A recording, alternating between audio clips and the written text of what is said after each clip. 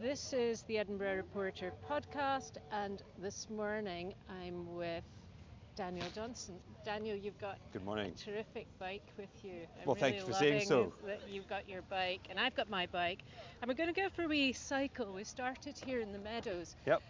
But first of all, maybe before we begin, maybe just tell me briefly, why did you get an electric bike this year? So it was immediately after the election, and we were doing those first few weeks. I was, having to get back into the rhythm of going into Parliament again, and thinking about all, everything we're thinking about at the moment. Wasn't terribly keen on getting the bus every single day, and the bus is absolutely safe, but at the same time, if you can minimise your contact with other people at the moment, that's a good idea. Wasn't very happy with my alternative being the car, and I'd thought about getting an electric bike for a long time, but it was always a bit sort of 50-50 in terms of whether I'd use it or not.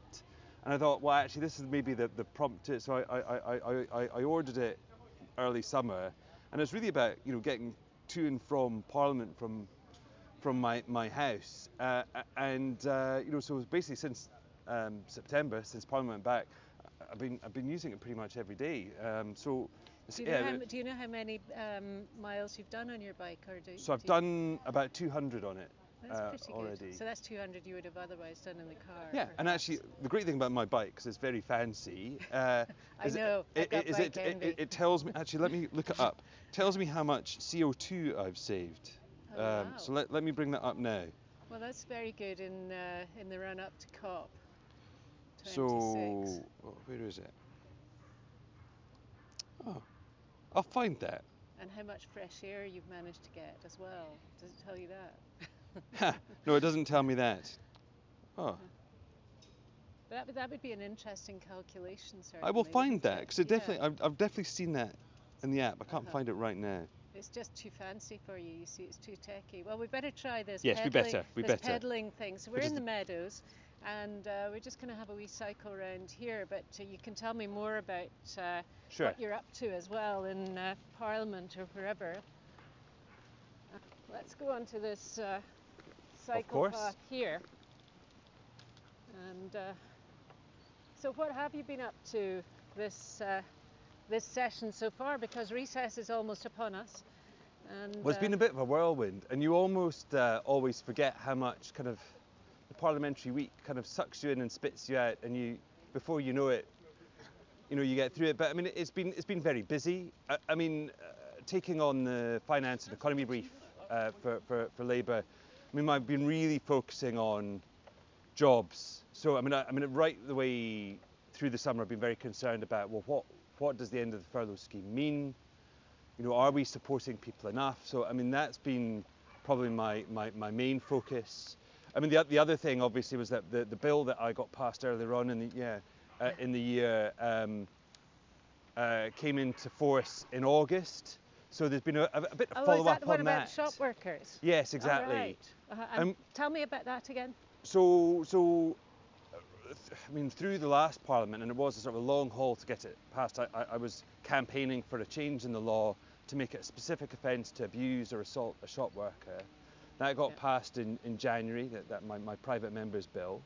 Came into force in August. And so actually one of the things that was great was just at the end of the August, going out with the police as they spoke to local shop workers and shop owners, just explaining the law, and then they were also in turn explaining to me that they had been using it, charging people, and actually interesting enough, they were saying that it's very easy and straightforward for them because it's framed in a way that's very similar to the relevant sections of the Police Act, which gives specific protections for police officers against So that's abuse a real and violence. win-win, isn't it? Yeah, it is. If the people that it's intended for, and also the people who are intended to implement it, like it, then that's been a real win-win for you. So that's been something good you've done during your time in Parliament.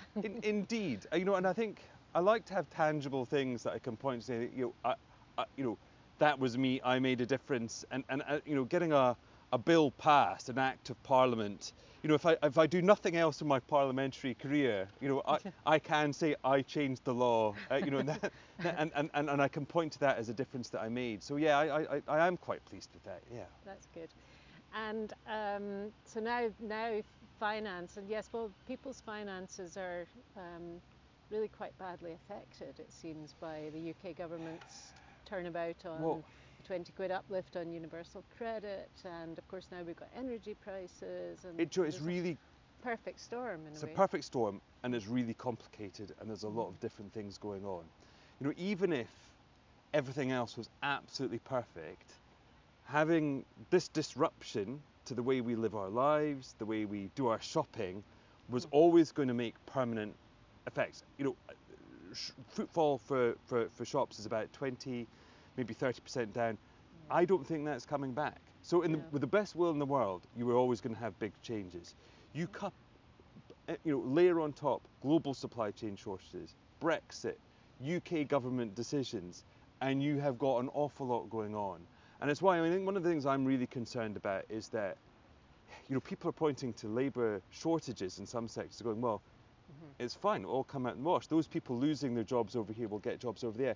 And maybe I'm overly pessimistic, but I worry that it's just not that simple, and that you can actually have both job shortages and labour shortages going on at the same time. And that will have, as you say, a huge impact on household finances, and real worry and financial hardship for some people, I think. I suppose what you've got, as well as, you know, lots of jobs available, is a lot of people who are not necessarily skilled for those jobs. I suppose that's part of the issue too.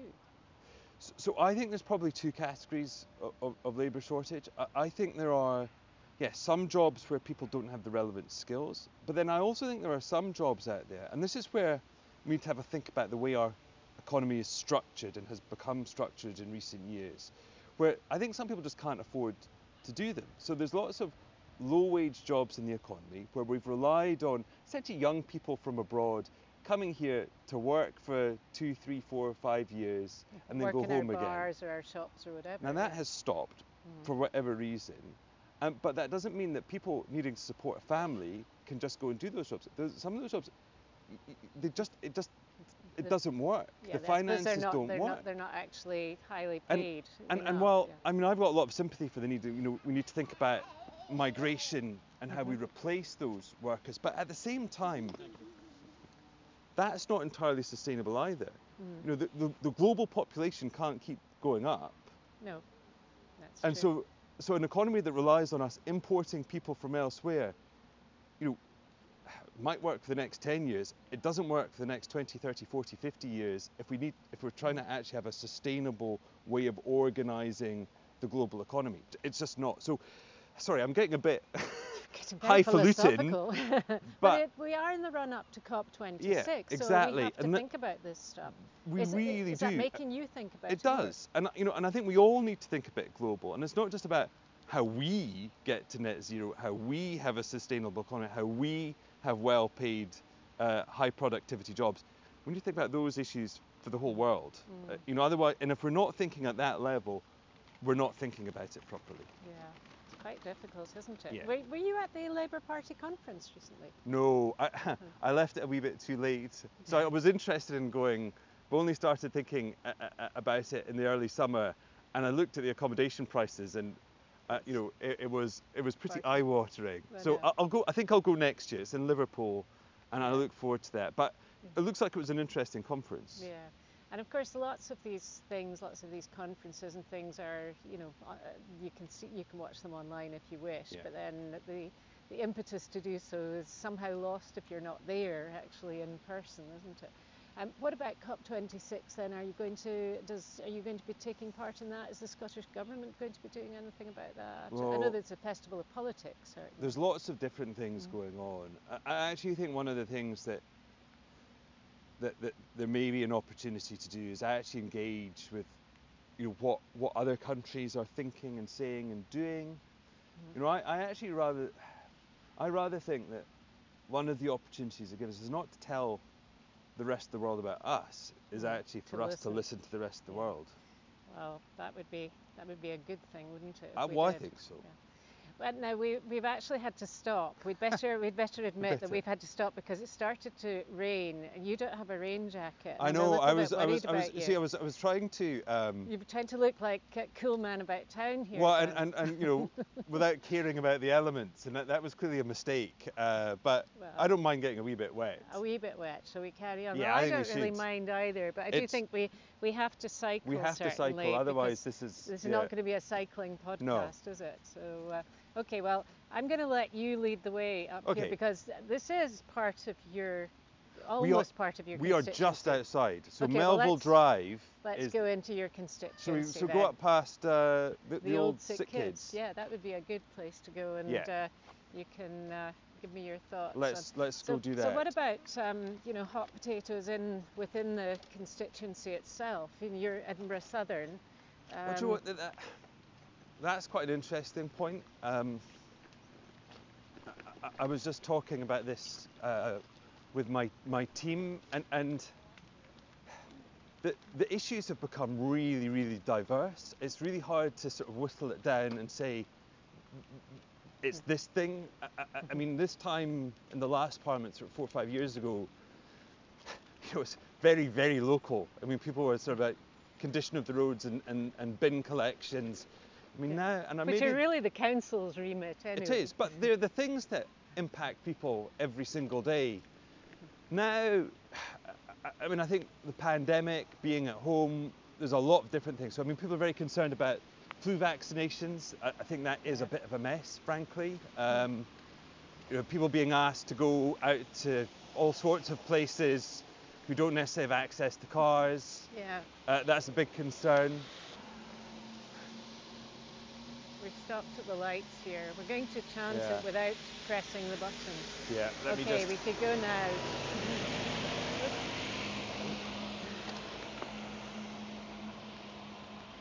Are we going to cycle through the trees here to keep a little? Are we going to cycle through the trees? Sure. Do you think a little way? Try and keep you a little little dry. We are now in Edinburgh Southern, so. Oh, good. So Melville Drive is your constituency boundary. Yeah. And so do you think that people's problems have changed then? Obviously people's problems must have changed because of the pandemic and everything else.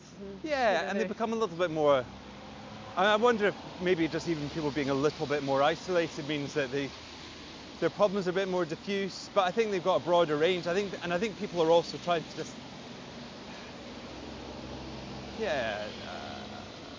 different set of issues. Yeah. The other thing is then education, and that has come under quite intense pressure, and our schools are under huge pressure to adapt and cope. And I think I think the big question right the way across the board is, well, what are the long-term impacts going to be? And some of those aren't even necessarily negative; they're just changes. Yeah. And I think in education in particular, that I think that the consequences of the pandemic, because of the disruption to exams, is going to have a long impact both on the people that have been going through school at this time, but then also I think the exams aren't going to go back to the way they used to be. So there's just going to be a long-term change in practice, and I think in some ways that's a little microcosm of so many things. Yeah. And were you doing the homeschooling when with your own children? Which was interesting, I'm sure. Yes. Quite challenging. Yeah. Well, I think it's challenging no matter, what your circumstances are, whether you have resources to computers and iPads and all sorts or not, and some of it was just, I think, being cooped up. Yes. As a family in one place all the time. Even just that sort of little thing of not having your day broken up by going to a different place. Or a bit of a rest. We're so conditioned to behave in different ways in different contexts. Yeah. That actually, when you're not going to different places, then I think it does something a bit odd with the way you behave and so on. Yeah. Where do you want to go now? Well, I think we'll go up Argyle Place, shall we? And we'll have a look at the old sick kids. I'd love to. That would be okay. You lead on, and give a little. I can keep up with you. You see. So. There we are. Oh wow! I can hear your bike. It's making a lovely noise. Yeah. I give it a little squirt of power.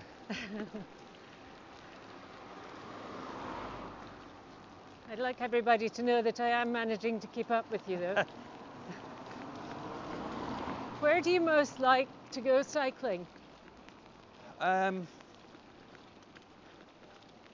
I mean, in terms of the way that I go into work, I actually really enjoy my cycle across Brunsfield Links and the Meadows, and it's a great commute.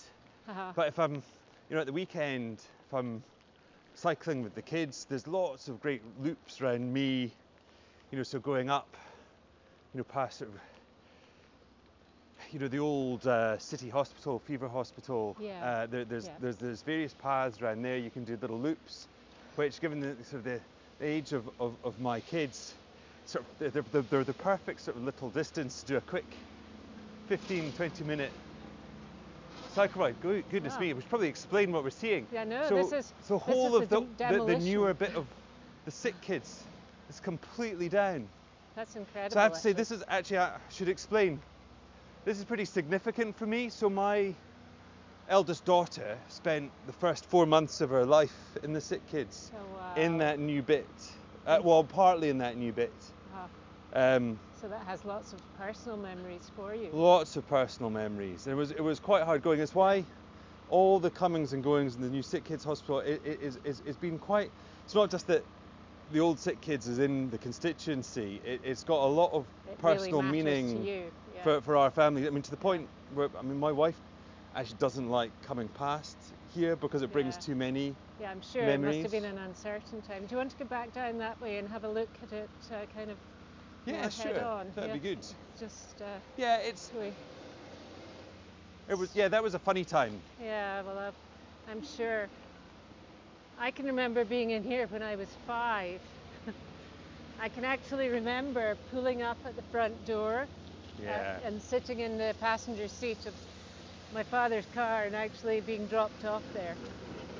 Maybe we shouldn't go too near because it's a bit dusty over there.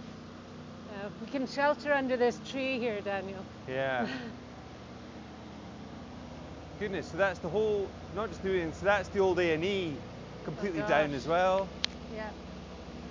It's quite startling how easy it is to pull these buildings down, isn't it?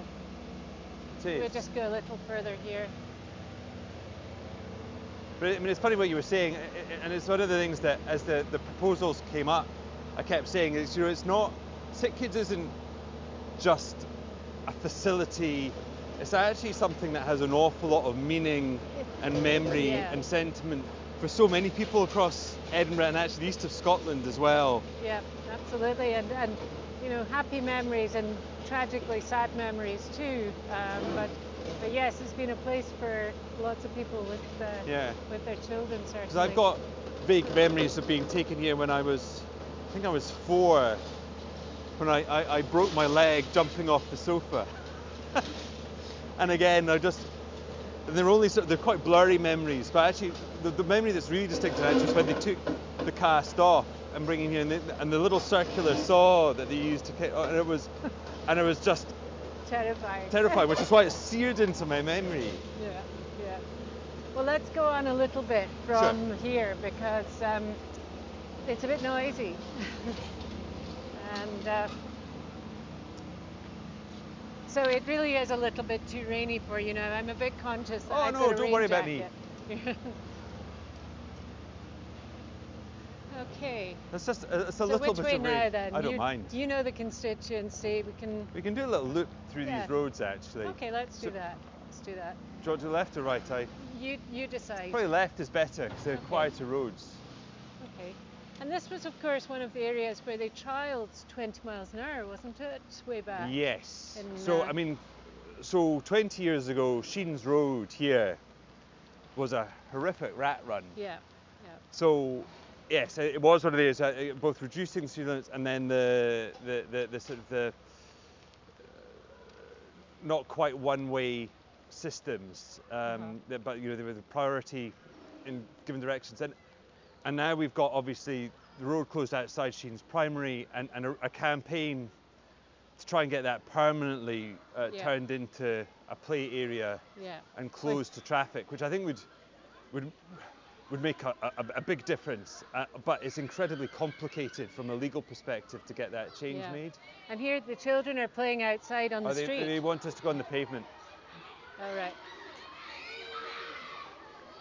I'm being told to go on the pavement by, which is fine. You're most welcome. Thank you. And lots of children having a great time here. Yeah, I don't think that would be a very good idea for me. No, I don't think so. But they have a traffic marshal there, and they have kids playing tig here. It's terrific. A great add-on to their playground. So these streets are quite quiet in many ways then. They are quite quiet. Mm-hmm. And I think,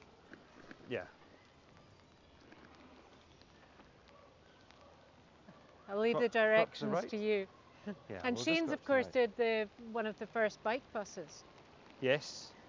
So I mean, again, I think, Sheen's and Gillespie's being quite central schools. I mean, they've got parent bodies living close by. Quite a lot of them in tenement properties. So yes, they have been good for developing things like walking buses, cycling. Sure. They seem to be increasingly popular, which is well, it's good, and it's sort of convenient. I think it. I think I'd better come in behind you here, and I'll go in front and let this guy past.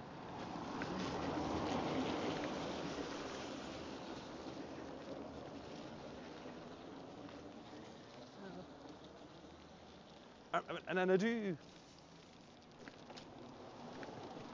Yeah, and I think trying to. I think it, in a sense, I think that's an example of what we need more of. Is I think inevitably there needs to be a bit of stick when you're getting people to think differently about how to travel. But you also, I think, ultimately need to just make it easy and more convenient. Yeah.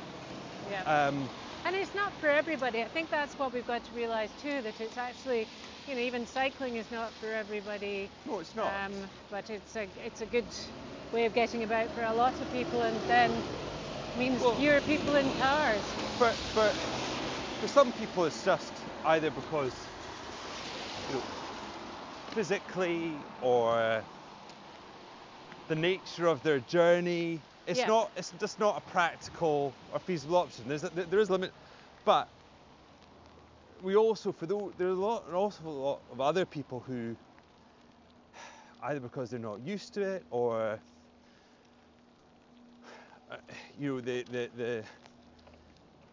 they're a bit put off by whether it's safety concerns or even frankly the other thing is the cost. Absolutely. So I think trying to make it all of those things easy, which I think the more you can either create or signpost people to sort of quieter, safer routes. I recognise that my route across to Parliament across the Meadows is ideal because it's all it's not just segregated cycle lanes, it's actually off-road. Routes off-road, and that is perfect. Now you can't do that everywhere, but the more you can do that, I think the more you take those things away. I think the more you point people to things like the Cycle to Work scheme, where actually you can buy a bike. It breaks it right down and gives you a big discount. I think we will encourage people, and actually they'll realise that there's potentially it's an easier, more convenient option for them. Yeah. Well, that's good. I'm glad to have had the opportunity of seeing you on your relatively new bike here this morning, Daniel. That's great. It's always your latest thoughts. It's great fun showing it off. It is really, isn't it? And a kind of a week of respite coming up when you get time out of Parliament and then back to it with a vengeance, I guess. Well, indeed. And I mean, the moment we get back, there's first of all, the UK autumn statement, and then that sets us up for the Scottish budget, which will be on and I'm going to get the date wrong here, I think the 9th of December, anyway, that first week of December. Sometime before the end of the year. And so that's going to be a very busy period, and it is going to be a really important budget.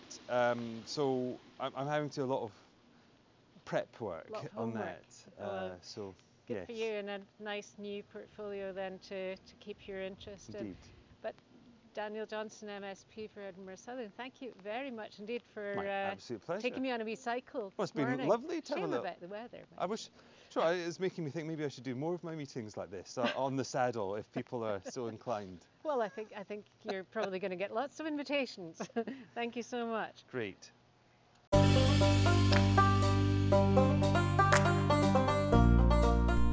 Thank you so much for listening to the Edinburgh Report. Listen out for more episodes coming soon, and make sure you don't miss any by hitting the subscribe button now.